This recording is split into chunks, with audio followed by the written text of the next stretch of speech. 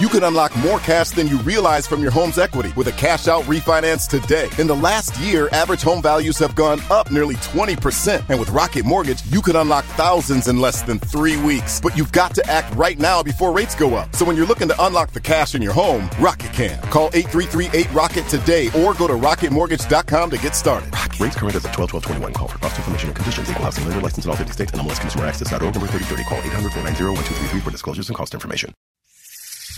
With great mojo comes great responsibility. Mojo 50. Mojo 50. We will make America great again. Sam Sorbo.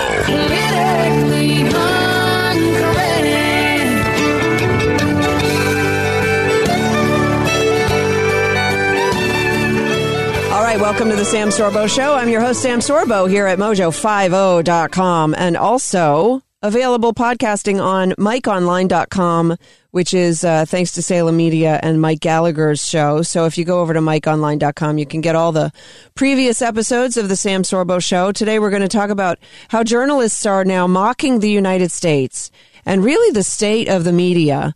I have a special guest to talk to us about that. The New York Times is blaming evangelical Christians. Spain is now a hotbed for the coronavirus. And let's see, the overarching message of today's show, don't panic. Don't panic. We will get through all of this, and we will be better for it. And that was the message that President Trump gave us over the weekend as well.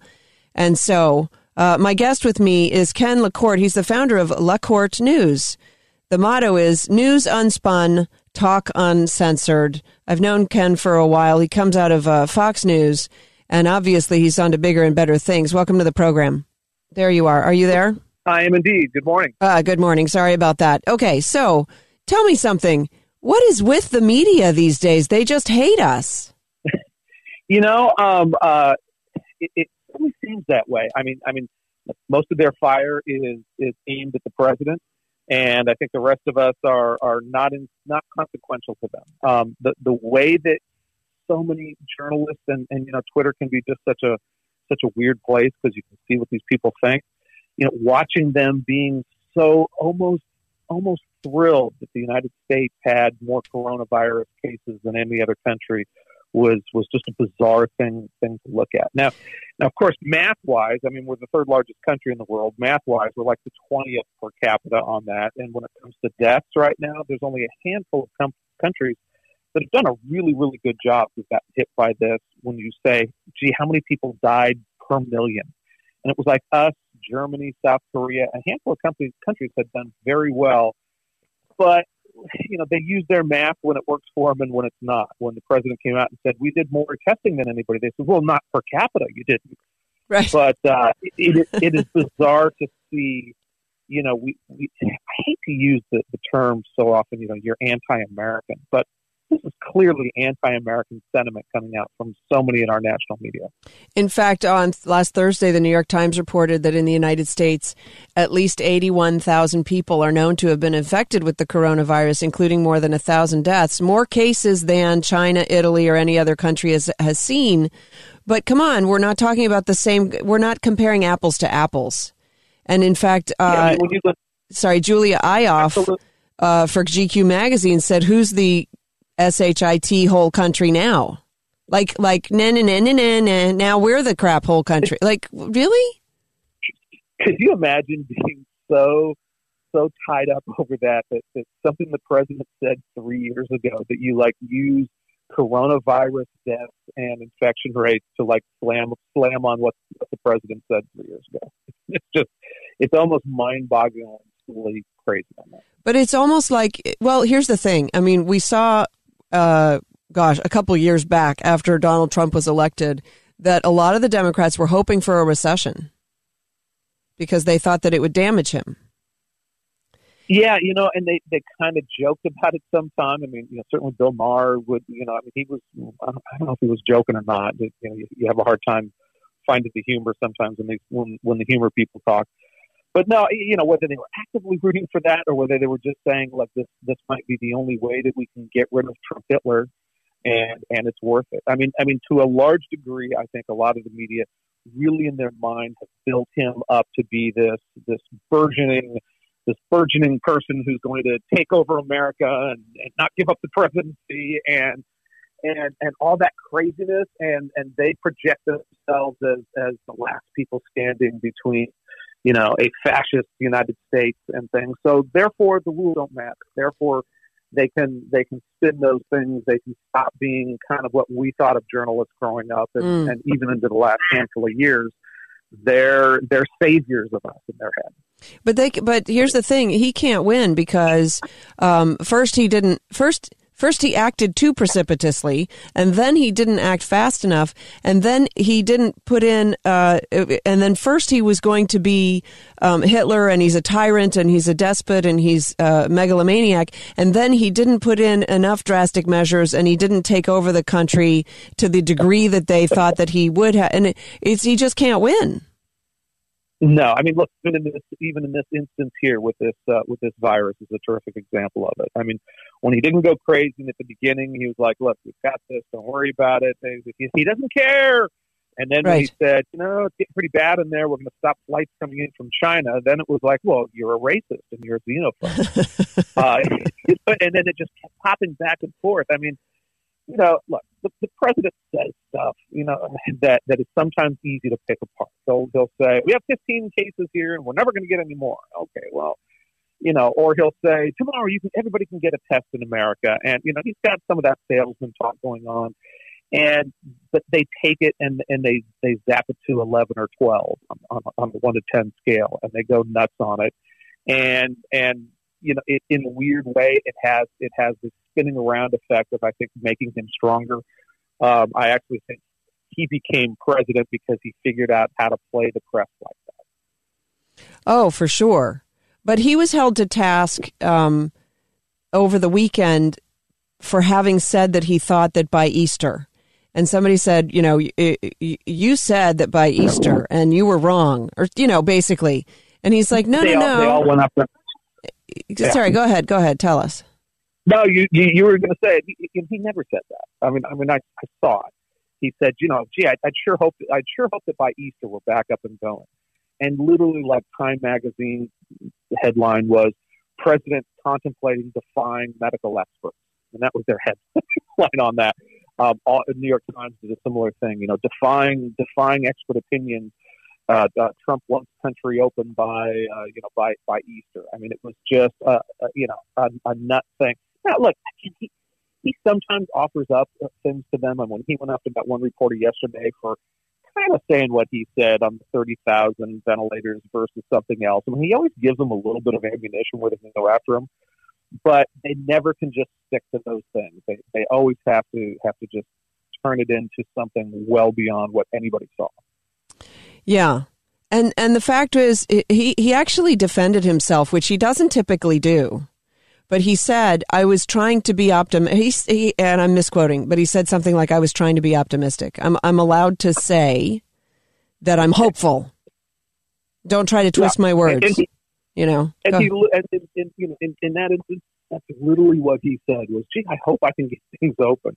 And, he went after that one guy last Friday or something. And I think he was right because, the guy went from, you were overly optimistic on this drug that we don't know if it's going to work. And if you watched him, he said what a person would say. He's like, "I don't know if it's going to work. I hope it does. I think it is. Right. I feel good about it, but we'll see." And then they turn that into, well, somebody drank fish cleaner, so you killed him. Right. And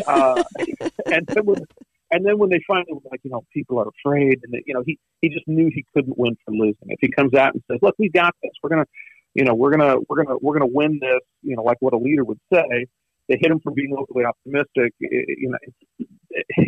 It's just kind of mind-boggling to actually see people deep down. You think they're rooting for a virus instead of the president of the United States.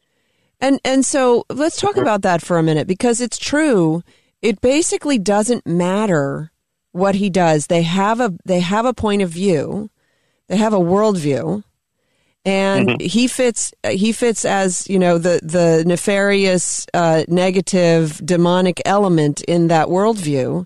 And so whatever he does is seen through that lens. So, if I say, wow, he's been so proactive, the answer is not proactive enough. And if I say, wow, he really, he should have done more. That's because he's a dictator.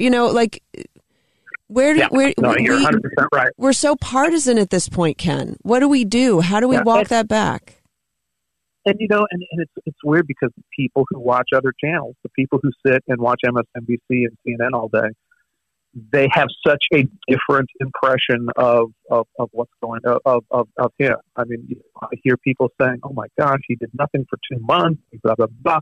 It's like they have this kind of thing that they spin out there that they're 100% convinced that if they had a different president, that we wouldn't have this. And it's so for us, we see it and we roll our eyes. We know what was said, but for 48% of America, they're buying this, and it's actually being very effective, and it's kind of disappointing. Well, and it's based on several lies. Of course, they would say that my opinions or my views are based on lies as well, but. And at some point we wonder, well, hold on. So then what is the truth? Like if I look at the timeline, I know that he instituted the ban on Chinese flights on January 31st. What were the Democrats doing? They were still busy impeaching him. They were not paying attention at all to the virus. They scoffed at him for doing the flight thing from China. Yeah, I mean, it's like, you can kind of pick apart words he said where, he said we'd be in a certain place and we weren't. But it's like, 3 weeks after that, Nancy Pelosi was giving a tour to Chinatown telling people, hey, come down here to eat. It's, these guys, their businesses are being hurt, blah, blah, blah. And it's like, can you imagine if President Trump had given a tour in Chinatown 3 weeks after that? And this was like second or third week, I think it was February 24th. Right. That would have been the thing that we heard for the next 6 months is how he encouraged people to do that. And then the news media, the media won't cover that. They don't want to make Pelosi look bad. Yeah, but they're going to have a hard time. I mean, so it's like you look at Joe Biden did a similar thing. I mean, his reaction after the United States restricted flights coming in from China was to talk about xenophobia multiple times. But Joe Biden, he's owned by the Chinese. Come on, let's face it. His son did a $1 billion+ deal with the Chinese. He went over there to negotiate with them not to build their military bases in the middle of the South China Sea. And he negotiated so well that they built more military bases in the South China Sea. Well, I know his son was dragging along on a lot of those countries and picking up big scraps off the floor when they were done with things. I mean, if it quacks like a duck and it walks like a duck, I don't know. I think it's a duck, or it's a Chinese emissary disguised as Joe Biden. But even Joe Biden wouldn't agree to say that Donald Trump had blood on his hands because of the way he's, quote, mishandled this virus thing. Chuck Todd tried to get him to say, oh, yeah, Donald Trump has blood on his hands. Even Joe Biden wouldn't go that far. I missed that interview. So did Todd use those words? Yes. What was that? Oh, no, Todd used those words. Yeah. Well, it's going to, look, with all of this said and with all of us saying, oh my gosh, can you believe that the national news media is doing these things? Enough people are getting by it that Trump's ratings are up, which, people are actually tuning in. And I think a big part of that is people are tuning in and watching these press conferences that we've done, which of course is probably the reason why Rachel Maddow and the Washington Post and others are arguing that they should take these off the air. I mean, you see that's the mantra as well. He's lying so many times at these daily press conferences that they shouldn't push them live. You should just let him do that and then let us interpret what he told you. So we can fix his lies. Right. That's the basic thought. I'm gonna. Sorry, go ahead. No, I was finished. Well, I was just saying, I've got the Chuck Todd interview. He literally said, do you think there is blood? Let me see if I can play it here. Yeah, that'd be great. your campaign put out in a critique of President Trump and says if he doesn't do these things, he could cost lives. Do you think there is blood on the president's hands, considering the slow response? Or is that too harsh of a criticism? I think that's a little too harsh. I think what's happening is the failure to, as I watched a prelim to your show. Okay, it's enough. Do you think there's blood on the... You heard that, right? Yeah. I never know how well my tech is working. I think that's a little too harsh, he says. Well, and here's the thing. Look, Trump acted faster than anybody else, basically, in the United States with the shutdown of flights from China. But they won't remember that far back because they ridiculed him for that. Sorry, go ahead.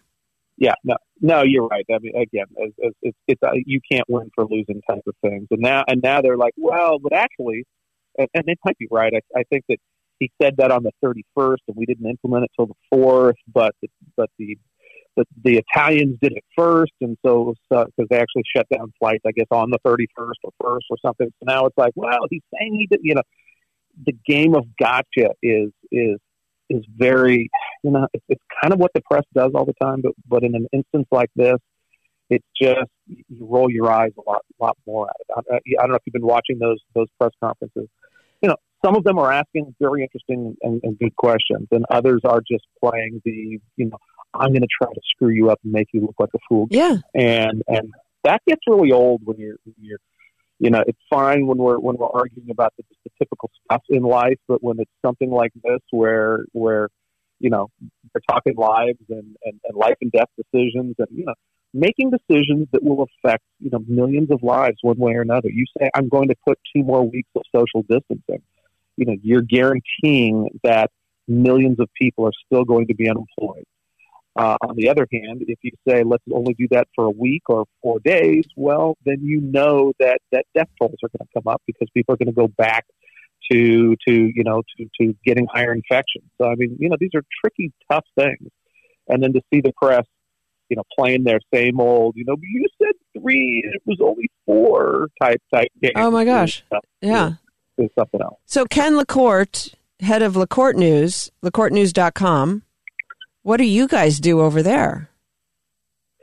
So, our big thing, I worked at Fox for many, many years and ran the .com there. And a lot of it, of what we do is just kind of pointing out those stories that you're going to see that you're not going to see if you watch the mainstream media and kind of having these discussions that we're having right here is literally in the past handful of years in life, the media's gone from kind of, we always knew they were liberal. I mean, and I've got a love-hate relationship. I mean, if it wasn't for liberal media bias, Fox never would have existed. That bought my house, that bought my cars. The concept of them, CNN and others pretending to be centrist, but really kind of being out there. It's really gotten off the rails, though, in the last 4, 5, 6 years. It really preceded Donald Trump as president. So we keep a tight eye on that. I keep a very close eye on what I think is the next place for conservatives to really fight. I mean, look, we're starting to win this battle, right? And Trump was a huge factor in this, just calling out fake news, calling out all of this stuff, and certainly the average Republican, I think, kind of now gets it. Even if they don't know exactly how it's done, they know that they're being misled by the names that they grew up with, that they trusted, names like NBC and the New York Times. But that fight's kind of shifting as we're starting to be more is that starting to be more obvious to at least half of America? The online censorship stuff is starting to really get worse, and that's creeping in and becoming more and more substantive on that. The concept of banning people and entities from reporting facts on what used to be the Wild West of the internet is now becoming a much different place. And I've been banned off of Facebook. I had 3.5 million followers on our Facebook pages, and still can't get a straight answer out of Facebook why they did it. I have some ideas that they were misled, ironically enough, by the New York Times on some things, and can't even get an audience there. You're executed without a trial. Off with his head. A discussion. Yeah. It's the Queen of Hearts. And yeah, that knocked down 95% of my income when that happened at the end of last year. And this is happening kind of routine. One big site, Zero Hedge, was going out and saying, we don't think that this virus started at this market. We think it shockingly happened at the level 4 biolab that China has a few miles away. Right. The only place in China where they were studying things like coronavirus was in a lab just a couple miles away from where they say that this thing popped out. Now, I don't think it was intentionally done or whatnot, but I think there's a huge chance that it accidentally leaked out of that lab, like SARS did, or MERS, I think, twice before in China. And Zero Hedge does a story on that, but they made the mistake of saying, well, here's one Chinese researcher, and here's this person's contact information. And they had 750,000 followers on Twitter, and they were smoked the next day because it was considered doxing. That's happening more and more, and we're going to need to start calling them out, and we're going to need to start fighting back in the way that, in the way that the left has done pretty effectively. But using some different tactics, but really going after these social media companies. And if that means bringing in politics, if that means doing a lot to hold their feet to the fire to be fair, that we're going to need to do a lot more of that as conservatives. Yeah, and it's an uphill battle also because Google controls the searches to a large degree. Yeah, now that's the out of everything that I've seen online, that's the scariest if they start screwing up with that, and it's the one that they have been, I think, pretty careful on that. What they definitely play around with is the autocomplete. You notice that all the time. Right. When you go and you start typing, that different things will come up than you expected. Suggesting. The law of suggestion. And there have been studies about the law of suggestion, and my goodness, Yeah. So, and we very see some powerful. of the videos of them right after the last campaign, I was going to say virtually in tears, but literally in tears because the president won, and their supposed one great one was Google was doing something to get more Hispanics to vote, and of course they can say, well, this isn't a partisan issue. This is we're trying to get people to participate in the democratic process. That's not partisan. But then they freaked out because like 35% of Hispanics voted for Donald Trump. Right. And they couldn't understand, they couldn't understand how this guy who obviously hates Mexicans, that happened. And see the meeting afterwards where they were like, that it belied everything that they did on that project, certainly. And, that's the way that we all get our information there, whether it's by search, whether it's by talking to each other on the social medias. I even had Google saying that we're going to take, they did take the ads off when we reported the name of Eric Charamella, the so-called whistleblower. I hope this isn't going on YouTube. Is this a YouTube thing? No. Okay, good. Because when I mentioned his name on my YouTube, those videos got taken down. I got taken down off of Facebook, and Google said that they would pull ads off of those pages to give you just a rough idea of how they all do that. Weirdly, in that one, Twitter was okay. I don't know why. Well, they don't call each other all the time, but they are kind of a clique. They're like a high school clique, and if you don't belong, then you're on the outs. And it's so the left had one tactic that just isn't working as well, and that's to call you a racist.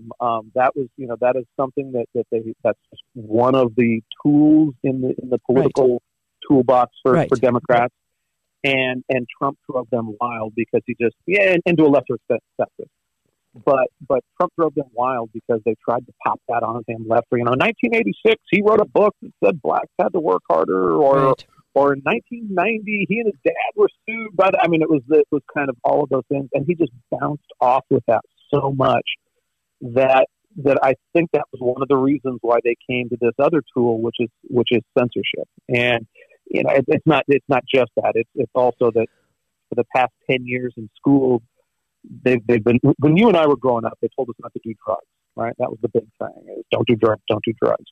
Now the big thing is don't bully. And the corollary to that, and at my kids' school 5-7 years ago, they'd have an anti-bullying, what do you call the big convention, the big right. school meetings, the conferences, yeah. Oh, yeah. Yeah. And I think that there's a direct corollary also with that to, well, the opposite of being a bully is a victim, and victimhood is now often raised to an elevated status. And how do you stop people from bullying? Well, you stop them from saying mean things. And that's why when you look at like kind of studies done on college students and say, well, does the First Amendment protect hate speech? Majority of them say no, whatever hate speech means. Well, those high school and college students, well, they're now vice presidents at Twitter and Google, and they're now having their hands on the lock and key that can stop people from saying things. There was just in this latest thing, there was one doctor who I was following. He was fantastic. He was giving good ground level things on coronavirus and his practice. I mean, he was a pediatrician who kind of then just jumped into this as they stopped most of their routine patient visits. And he also didn't follow along with the, oh my gosh, in a week the medical services here will be completely overwhelmed. I mean, he was kind of in their face a little bit about that, and he just disappeared off of Twitter. And that his account has been shut down, and it's like I can't figure out why, because they are so effective at just shutting down that speech, whatever that was. And that's something I'm trying to figure out this week. Well, there's a little bit of good news. The top hospital executive has just been fired after saying that Trump supporters with COVID-19 should give up ventilators and die. You think they'd think that one through? That one through a little bit better. Yeah, it's a little wacky when you look into the world like that. Could you imagine? And she was a top, she was one of their top executives, and it was a public-ish place. And she put it on Facebook. Yeah. I mean, part of me says we're firing people for too many silly little. I mean, like the guy who just got zapped from Fox. Yeah, Reagan, Trish Regan. Trish Regan. I mean, I didn't read the whole thing that she said. I tell you, I watched the rant. It wasn't a rant. And it actually wasn't that bad. And she intimated that people were making more of the coronavirus to suit their ends, to damage the president, which we know is true. It's like, yeah, I mean that's again, it's like I read the thing first. The headline on whatever mainstream story would be, she called coronavirus a hoax to impeach the president again. I'm like, yeah, I don't think she did that, and I never saw any statement that she had made that was like kind of that over the top. But that was disappointing. I mean, Fox's, conservatives are very, very, very worried about that because it's on TV. It is literally the only, it's the only well in a vast, dry, hot desert. Right. And if that dries up, they got nothing. Exactly. I guess OAM and some of the little ones that are kind of not ready for prime time. Yeah. But, conservatives need to build up. We need to have more voices than one TV channel. We do. And some radio. I mean, radio was kind of the ghetto that conservatives found, and that's a good thing. Did you just put me in the ghetto? Why would you do that to me? I'm not in the ghetto. I'm in my closet.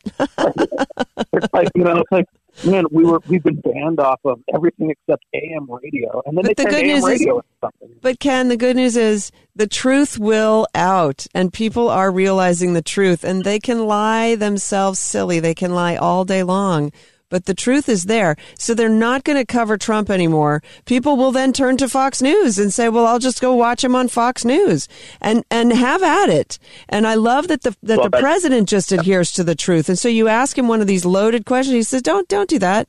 He just calls him out on it. And yeah, he loses his temper a little bit. Honestly, he shows remarkable restraint. So listen, this has been great, but I've got to go. I love chatting with you, Ken LaCorte. So people should go to LaCorteNews.com for more information. That'd be terrific. Yeah. And call me anytime. I certainly enjoyed chatting, and we'll have to find something to disagree with next time. Yeah, exactly. It'll be more fun. All right. Thanks so much. We'll talk to you soon. All right, that was fun. This top hospital executive, she actually said, she's from, her name's Laura Krolczyk. Well, I hope I'm pronouncing that correctly. Roswell Park Comprehensive Cancer Center's now former vice president for external affairs. Like, she's actually in charge of dealing with the public. She wrote, Trump supporters need to pledge to give up their ventilators for someone else and not go to the hospital. She said they should, quote, barricade themselves, quote, inside churches to ride out the coronavirus. Also, don't cash your stimulus check. It's all a hoax. Chew some ibuprofen and be on with your day. Incidentally, I've read, if I remember correctly, that ibuprofen exacerbates the effects of the virus, if I remember correctly, which I think is what she's sort of referring to. Like, make it worse on yourself and go do your thing. Initially, they placed her on administrative leave, but she was later terminated. And they came out with a statement that she was terminated. She was paid $226,000 in 2019. She did previously work for Hillary Clinton and Senator Kirsten Gillibrand. Remember Kirsten Gillibrand? She's like this nice little petite blonde woman who had this very evil streak that you don't realize until you hear her talk for a little bit longer. Then you go, oh, man, that's downright evil. Like, she's got some evil in her. I'm just saying. So they issued a statement. This behavior is not tolerated at Roswell Park. If any team members act in a way that does not accord with that commitment, their core mission, right? They take swift and appropriate action. Well, you put her on administrative leave first, but you know what? You made up for it. This is somebody in the healthcare, the healthcare industry. First, do no harm, right? That's sort of the motto. First, do no harm. Ridiculous. So there's that. And then there's this from the New York Times. The religious right's hostility to science is crippling our coronavirus response. We have a hostility to science? That's according to you. We think you have a hostility to science because you believe in global warming, which is not scientifically provable. And I should say anthropogenic global warming, human-caused global warming, is not scientifically provable.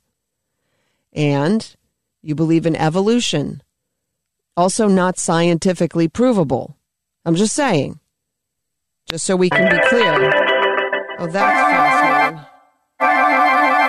I'm going to take this phone call because my computer is going crazy. It's unbelievable. Sorry about that, folks. That was wild. But it is my next guest calling in. So let's bring them on, shall we? Mike Petrilli is the president of the Thomas B. Fordham Institute. He's a research fellow at Stanford University's Hoover Institution and the executive editor of Education Next. And so we welcome him to the program. We're talking about education. Welcome to the show, Michael Petrilli. Oh, my gosh. And he's, for some reason, not connected. So give me just a second. Here we go. Now, I think that you're on air. Try again, Mike. All right. Hey, great to be on with you. Fantastic. Okay, if you want to learn more, by the way, I'll just get this out of the way. TempletonPress.org. TempletonPress.org. And you must know that education is like my soft spot. Not my soft spot. My hard spot. I don't know what you want to call it. How to Educate an American is a series of essays. So let's talk about that, but can we give it a coronavirus spin?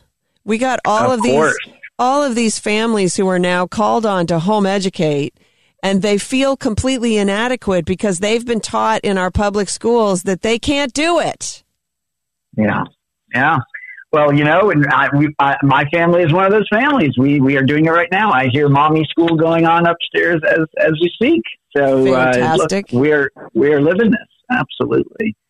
Yeah, look, it is what a time we are living through. And, I think this challenge that families are facing is very real. A lot of us kind of jumped in with some enthusiasm a couple weeks ago when this first happened. And I think the reality is setting in that this is challenging. And of course, schools all over the country are trying to figure out what they can do from afar as well. The worrying thing is that there's going to be a lot of kids out there, especially low-income kids and struggling families that are probably not going to be learning a whole lot over the next couple of months, and we're going to have some big challenges on our hands going forward. See, I think the opposite. I think they're going to be learning a whole lot because I think the parents are going to step up and say, okay, let's learn this. And here's the thing. So 60% of our workforce, 60% of our jobs require sales.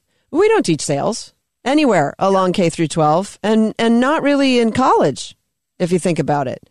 So so how are we college prep career readiness, frankly, right? Yeah. So talk to me about how to educate an American. You've assembled this collection of essays.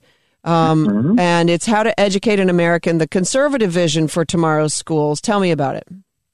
Yeah, so the idea with this book is that many of us involved in education reform have been working on this issue for decades now. We've made some progress here and there. There's a lot more parental choice than there used to be in our system. And student achievement for the lowest performing kids has come up. It has stalled more recently, but it came up a lot in the 2000s and a little bit before that. But recently, it feels like things have really stalled. Partly that's because of the politics. Has it come up, or has the national average just sort of gone down to meet it? Well, you got to look at these different groups. So for the lowest performing kids, who mostly are the lowest income kids, there was huge progress in the late 90s into the early 2000s. And so this good news gets covered. Those kids are now doing 2 or 3 grade levels better than their peers were back in the early 90s. So there was progress, and it happened around the same time that we instituted the standards and testing and accountability systems, and also that charter schools especially expanded dramatically. And of course, the booming economy back in the 90s, which feels so far ago now, but that had a huge impact on reducing child poverty rates. So all those things helped, and so the lowest performing kids were doing a lot better. Now the kids at the middle and at the top, it's been pretty flat for a long, long time. But what was interesting in this book is that we asked these writers, intellectuals, people who are not education wonks per se, but people who think about the future of our country and where we're heading, and asked them, where should we go next? They were not very interested in talking about college and career readiness or these basic skills in reading, writing, math, like so many of us are. They really got to some more fundamental issues about how to educate an American, about how are we teaching U.S. history and civics, about what kind of character are we teaching, about discipline, and making sure that students understand what it means to have dignity regardless of their career path. So some wonderful essays in here, really getting at some issues that get far beyond the technocratic stuff that a lot of us focus on. Well, and between you and me, the reason that we focus on reading, writing, and arithmetic is because that's what we were taught education was. And so I'm grateful that you've put together some other views about education, because initially our public education system was, in a sense, conceived, I know not by everybody, but initially, in a sense, it was conceived to educate people, children, on virtue. Because the founders recognized that if you didn't have virtue, then there was no amount of laws that could hold a country together. Mm-hmm. And if you're willing to lie, cheat, and steal, then the law's not going to keep you honest. And so virtue was really and we don't teach any virtue today. In fact, we teach the absence of virtue, right? Mm-hmm. That's exactly right. Now, and there's a couple of great essays in the book exactly on that point. Pete Weiner has a great essay on that. That was the original purpose. And yet schools can't help but teach values, right? Because the kids are watching what we do, not what we say, right? And so they are noticing how the adults in the schools, for example, respond when kids misbehave. Well, kids are going to misbehave. They've misbehaved for, 2 million years since the birth of our species. That's what happens, right? How does the school respond? Right now, there's this popular notion that we shouldn't discipline kids, that to do so is unfair, is mean, is even racist. Well, and to do so makes us look bad because we want to underreport any kind of disciplinary measures because that will bring our numbers up so that we get better funding. So we're incentivizing schools to not discipline, and that is in part what led to the Parkland shooting. Yeah, no, absolutely. Yeah, I probably had my friend Max Eden on about that. That this is this is exactly right. That so instead, what we are doing is saying, well, let's have kids talk about the feelings. Let's have them sit around in circles and talk about what happened. Well, kids are watching this and they're saying, okay, so this school does not really value keeping me safe or value learning and making sure that there's order in the school so that we can learn. What they're valuing is, covering their butts or, they're all they care about are the kids who are misbehaving. They don't care about the peers. So these are the sorts of things that, even if schools say, well, we're public schools, we can't teach religion, so we really have to be careful about anything that's teaching morals or values. Well, come on. Every decision that adults make in the school all day long is teaching some kind of value. The question is, which values do we want to be teaching, and are we living up to it? And are we, as you say, teaching virtue, teaching young people that, look, first and foremost, we want you to be a member of this great democratic republic and a citizen, and that means that you've got to be ready to act with virtue in your own private life and in public life. Well, I mean, if we're going that far, why aren't we teaching civics? Yeah, absolutely. You know why? And you know why we're not that's teaching civics, inspiring. right? You know why? Well, you tell me. I will tell you. I will tell you. The reason we're not teaching civics is because our public education system is run by the government, and it is not in the government's interest to teach the citizens that the power resides in them. And that's why you have youth marching on Washington for gun control when the problem is a local problem with their school. Yeah, no, and that when we do teach, they're being encouraged. I don't know if you know this, but I think just recently in Maryland, they put together this idea that you could take a day off from school to go protest something. Mm-hmm. Yep. And you wonder I wonder what they're going to approve in terms of which protests the kids are allowed to go to. Yeah, no, absolutely. That's right. Where I live, in fact, and so here's the challenge. So schools say, well, so maybe we'll just try to avoid this stuff altogether because it'll get politicized. But you can't avoid it. You have to dig in. And what many of the essays in the book are saying is when it comes to teaching civics in U.S. history, for example, there's got to be balance. Of course, you can't, you get away from the great debates that have been going on in this country since its founding. We should engage young people in those great debates. But it can't be one-sided. Otherwise, then all we are doing is trying to brainwash them. And unfortunately, that is what it seems to be happening in a lot of places where, the only U.S. history they get is, let's talk about all the horrible things that have happened in our country. Let's talk about the oppression and the racism. Instead of warts and all, it's only the warts, rather than saying, hey, let's dig in and look at this from all sides and let kids decide, especially once they're older in high school, let's say, let them decide where they come down on these issues. Yeah. But that's not interesting for the educators who, look, Marxism made a nice long march through our educational institutions, our higher learning, and so now they've trained the teachers, and now the teachers are training the children. Yeah. The question is what to do about it, and that's what How to Educate an American is there for. That's right. And if there's one message from the book, it says that here's the good news, is that these decisions are still made locally in our system, how to teach history, what kind of character to teach. And so if people are concerned about it, what they can do is they can show up at their school board meeting. They can run for school board. They should run for school board. Right? They can push back and ask these questions about how these things are happening in their local schools, and they can have a real impact on that. Right. And so... because... Yeah, go ahead. Well, because, in a lot of conservative and libertarian circles, the focus has been so much on school choice. And I support school choice. Everybody that writes in this book is a big supporter of school choice.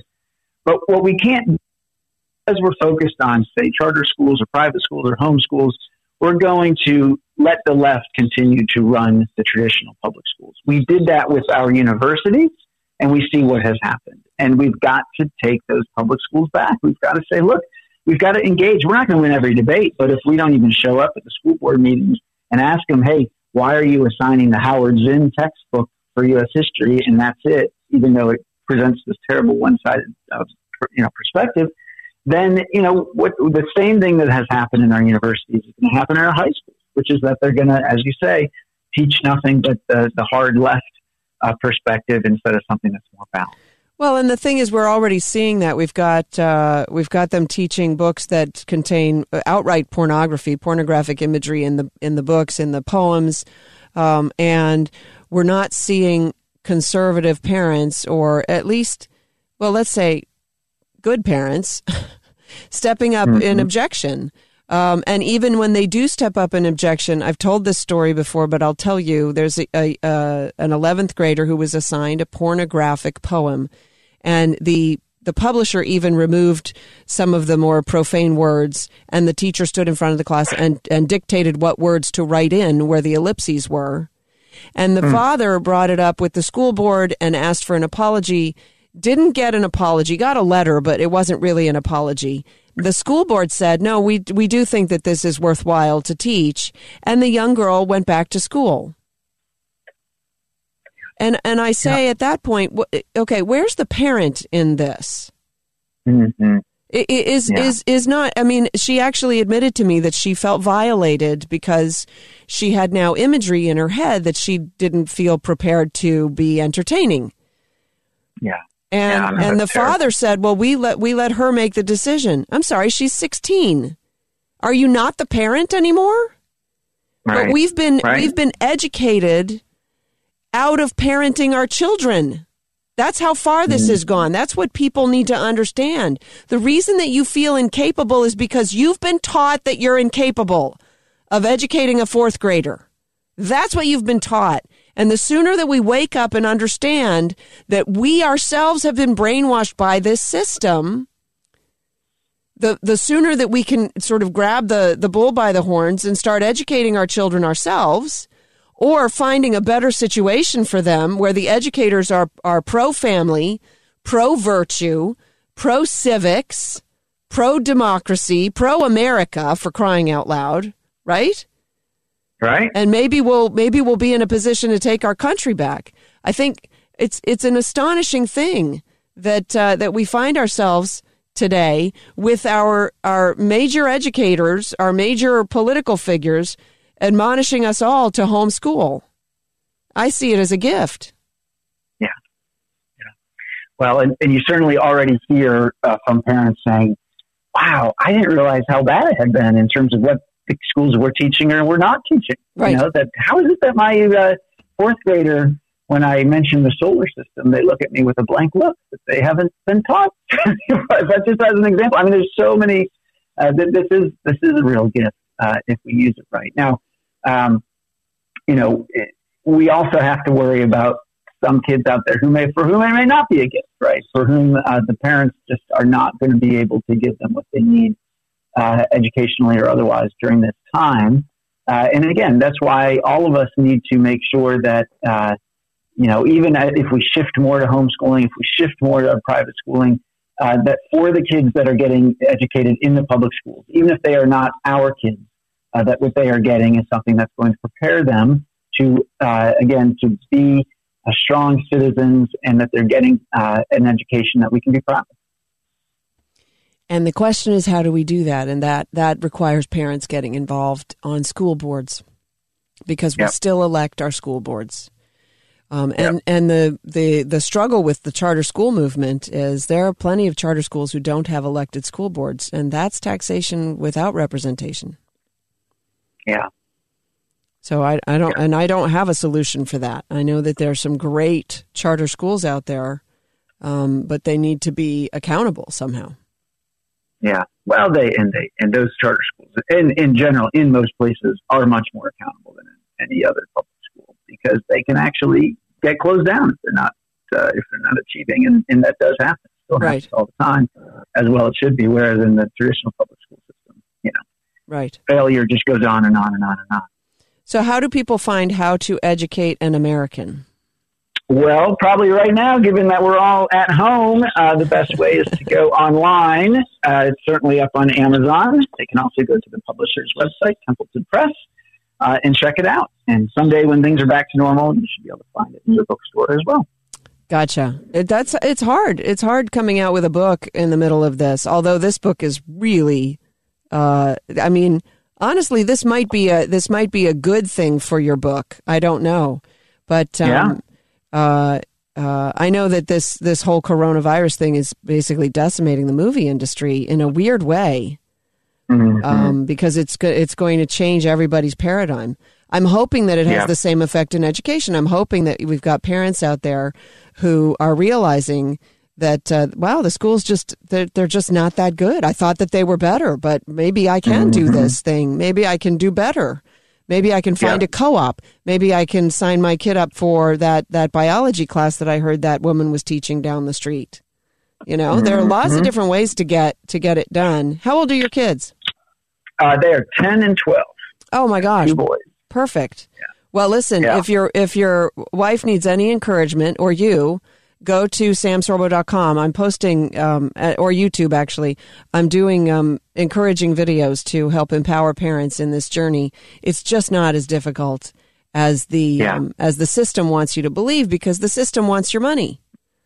Yeah. So, if you hire a plumber to come and unclog your toilet when you could use a plunger, the plumber's going to tell you, you probably want to leave the room because this is very complicated. It's very difficult to do, and you're just not capable. And so you leave the room, and the plumber takes literally your plunger, plunges the toilet, and say, "Oh, phew." And then he sits around for a while because he doesn't want you to think that it didn't take as long as it took, or, he doesn't want you to think that it was that easy. So he sits around for a while, and then he comes out and says, "Well, that's an hour of my time. That's $150 or whatever." Meanwhile, you could have just plunged the toilet. And I'm not likening teaching your children to plunging a toilet. That was a very poor analogy. But my point is, it certainly isn't 7.5 hours a day. It certainly isn't. And the benefits are so phenomenal, because now you get to spend time with your kids that you otherwise wouldn't have. So enjoy. Thank you so much for coming on the program. Go check out How to Educate an American by Mike Petrilli. Is it Petrilli? Petrilli. Am I saying that right? Petrilli. That's right. With your hand. With your hand over the radio. With your hand, because it's Italian. Very nice. Okay. Have a great day. Thanks for coming on. Okay. Appreciate it. Bye-bye. Stop. My phone is just so I have a new system, and I'm still getting used to it, because I'm realizing that it's actually wasn't quite hooked up the best way for the system. But that's on me. Can't do anything about that. So go to my YouTube page, Sam Sorbo, and I'm trying to get the old channel down, because somehow I managed to put 2 different channels up. But if you go to my website, samsorbo.com, and click on those links, those video links, you can go check out the whole channel and all the videos that I've put together. I'm getting some really great comments from people. I really appreciate that. Some great emails. You can email me at samsorbo.com. I'm hoping that we will see a shift with a lot of families. Maybe not all families, but, I have Mason Weaver on the show occasionally. He calls the inner city schools gang prep centers. I don't know if it's better to send your child back into that system. I can't say. That's a decision that a parent makes. But the one thing that I can say, the one hopeful thing that I see, is that Ben Carson while I don't think he was home educated, his mother took a stand, and even though she couldn't read, she insisted that he do book reports and turn them into her. She took a hand in his education. As incapable as she was, she still understood that she could require things of her children that would keep them on the straight path. And I think that's what it's about. And then there's this article. Hold on, before I do that. Let's see. Don't panic. So I said that the theme of this show was don't panic. And we are looking for solutions, right? I know that I come on after Brad Staggs in the morning on Mojo 50. It's not about panicking, because there's no reason to be pessimistic. We will get through this. But this article off of the Washington Post I thought was really interesting. It says, don't panic about shopping, getting delivery, or accepting packages. The risk is low. Disease transmission from inanimate surfaces is real, but so this is not to minimize that. We've known this for a long time, as early as the 1500s. They thought of surfaces, like infected surfaces, were thought of as seeds of disease, right? So yes, you can touch things that someone else has touched. You don't leave raw chicken on the kitchen counter without cleaning the kitchen counter afterwards very well, right? But here's the thing. They say that the COVID-19 virus was detectable up to 4 hours on copper, up to 24 hours on cardboard, and up to 2 or 3 days on plastic and stainless steel. Okay. Detectable is the key word there. All right? So if the virus can be detected on some surfaces, the reality is that the levels drop off quickly. So the article shows that the virus's half-life on stainless steel and plastic was 5.6 hours and 6.8 hours, okay, respectively. Half-life is how long it takes the viral concentration to decrease by half. And so the point is, it goes down faster than you think, and it's not as dangerous as you think. All right, that's it. That's my show for today. Thanks so much for listening to Sam Sorbo on Mojo50.com. Now go have a great rest of your day.